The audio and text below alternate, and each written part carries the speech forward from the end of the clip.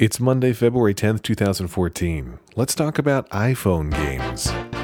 Your Daily Lex. I just got amused by the notion of if that wasn't an entirely, synthetic band. What if I had actually organized a bunch of brass players to get together to put together that piece of fine music? That would be something. So the Flappy Bird guy took Flappy Bird out of the App Store. I don't know if there's any podcast listeners who don't know what Flappy Bird is, but just in case, a game comes out for the iPhone and iPad a few months ago.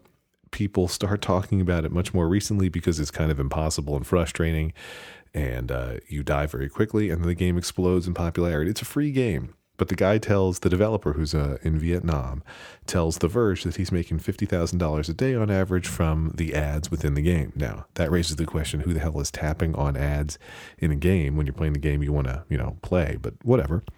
But over the weekend, he announced that he was going to pull the game from the App Store because he couldn't take it anymore. It being, people attacking him because the game is too hard or because the game isn't really anything new in a lot of ways and it's derivative, and maybe he copied graphic assets from other places. I don't know. But for whatever reason, he can't take it anymore and he's going to pull the game, which he now did. I don't understand because if you already had the game, you still have the game. So he can keep on making his $50K a day or whatever it is. But that's less important to me than this other point, which is that while some people, while I believe Flappy Bird grew in popularity because people hate it, I actually genuinely enjoy the game. So I don't know if something is wrong with me or what. Like, it's definitely very, very hard. But I like games that are the same each time you play that you can get better at over time. In platformers, I guess, there's constantly new challenges to deal with, and that can be fun in its own right. But I like that I progressively get better and better at Flappy Bird, and I really appreciate having games that take, just 30 seconds to play that I can play in line or while waiting for my tea to be ready or whatever. I appreciate that. So thank you, Flappy Bird guy, and I'm sorry that the game's success is bothersome. I had a couple people tell me on Twitter that my failure to understand why he wouldn't want the game to keep going now that it's very popular was an American thing. So, okay, there you go. I'm American. The other game I want to talk about is Threes. That's a new game for the iPad and iPhone where, I'm not going to explain it very well, but you get a 4x4 grid and you've got to match adjacent numbers by sliding in any of the four prime directions.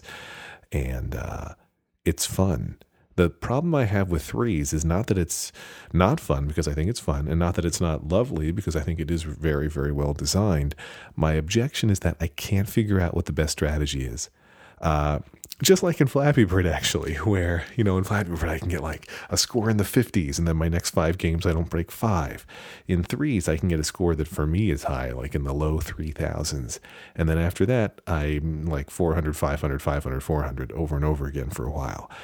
Every time I think I understand what the strategy is, I'm wrong. Now, the thing is, I'm still playing the game, so it's not a bad thing. But I worry when I play games like this that feel like they're really built for smart people that I'm exposing giant gaps in how my brain works because I don't know how to get better at the game. My trend line is increasing over time.